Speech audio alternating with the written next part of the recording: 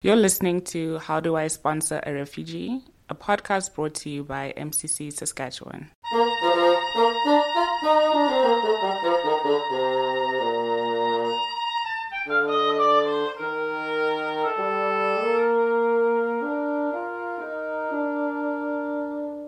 Hello, and welcome to How Do I Sponsor a Refugee? My name is Kate Harriet. I grew up in a family that participated in a few private sponsorship groups, and so I knew of its existence as a thing that everyday people could do, but never thought of it as something that I had the expertise to do until through Climate Justice Saskatoon, we learned of some climate refugees, and so I started working on a refugee sponsorship working group.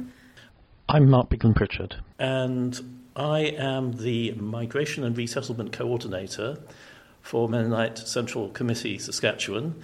If, like Kate a few months ago, you wanted to be able to help refugees but you didn't know how, we offer this series of conversations to introduce you to private sponsorship, the practicalities, the expectations, the opportunities, the experience, but also some of the backstory of the world refugee crisis.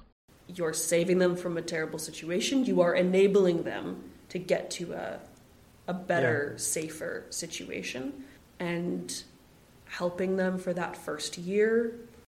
When people are displaced from their homes through violence, through threats, through war, if they have a legitimate reason to flee not just their homes but their countries, then under international law, they are recognised as refugees. Can anyone join a sponsorship group? Like, what does it take to be the right kind of person to be a private sponsor? Private sponsorship is about enabling them essentially to find a new life here. We're not adopting them, we're enabling them.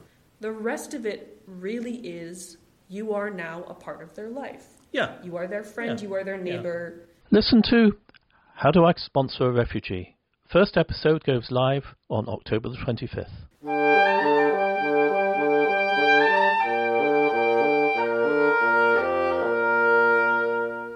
How Do I Sponsor a Refugee is a podcast of Mennonite Central Committee Saskatchewan. All speakers are responsible for their own comments. We are grateful to Erin Brophy and Fletcher Forehand for providing the music.